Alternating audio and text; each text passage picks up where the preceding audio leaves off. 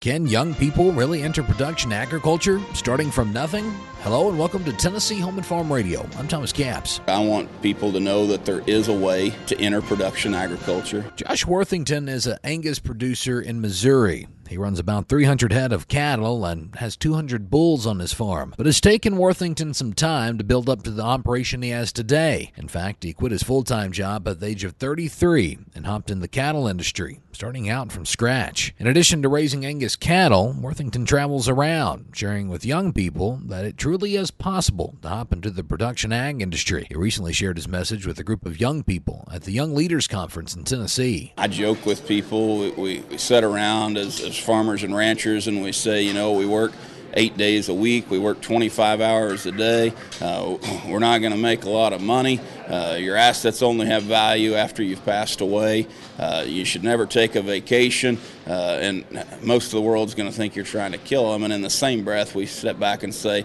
I just don't know why the next generation's not coming back to the farm, right? And it's because they listen to all the things we've been saying. And so I think it's important to try and talk with young producers like we've had the opportunity to today and share with them that there is a way. It may not be the same way that Dad did it or Grandpa did it or the neighbor did it. Worthington says having a plan and good business strategy is essential in beginning in agriculture. There is going to be an aging out population. There's going to be a population of young producers who want to enter the field. Making that connection, some people are going to be able to do it on their own, but I think associations, organizations, cooperatives are going to have to provide some avenues, some tools, some incentives to help connect those two groups to really make this transition that the agriculture industry is getting ready to go through. A transition that's essential in ensuring our most important industry carries on as it always has for another generation. For Tennessee Home and Farm Radio, I'm Thomas Capps.